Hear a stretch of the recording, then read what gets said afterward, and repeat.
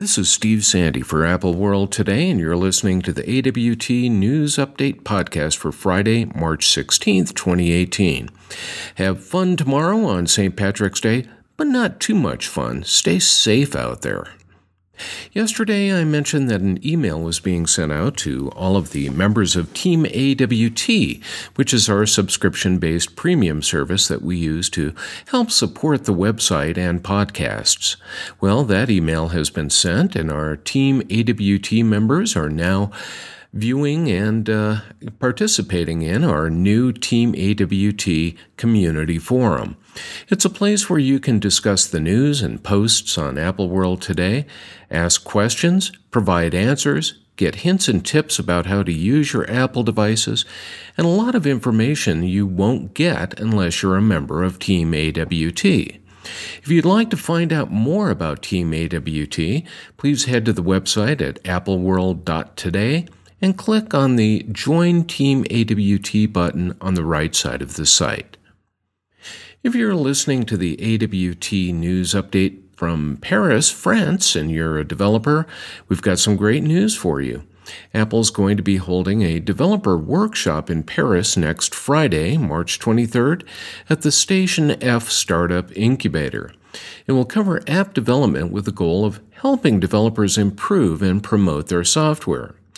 Now, in case you're wondering why Apple's doing this, it's most likely a PR move designed to help Apple before its day in court in France. French Finance Minister Bruno Le Maire accused both Apple and Google of treating developers unfairly with abusive contracts, and he wants fines of almost $2.5 million levied against the companies. On their part, both tech giants say that their contractual setups with developers work just fine, that they have tens of thousands of French developers, and that those developers have earned over €1 billion just from the Apple App Store. You may remember a post from a few weeks ago talking about an auction that was selling several Steve Jobs-related items. Now, one of those items was a job application from 1973 that was filled out by the Apple co-founder.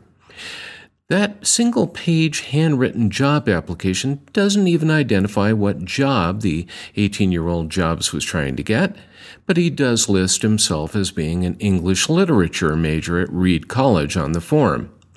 Well, that job application ended up selling for $174,000 to an anonymous internet entrepreneur from England. That's actually over 3 times the amount that they expected to get.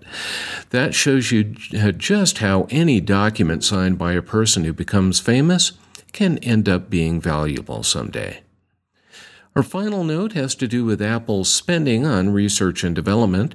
The company's R&D expenditures are set to skyrocket this year, with an expected $14 billion to be spent in the 2018 fiscal year.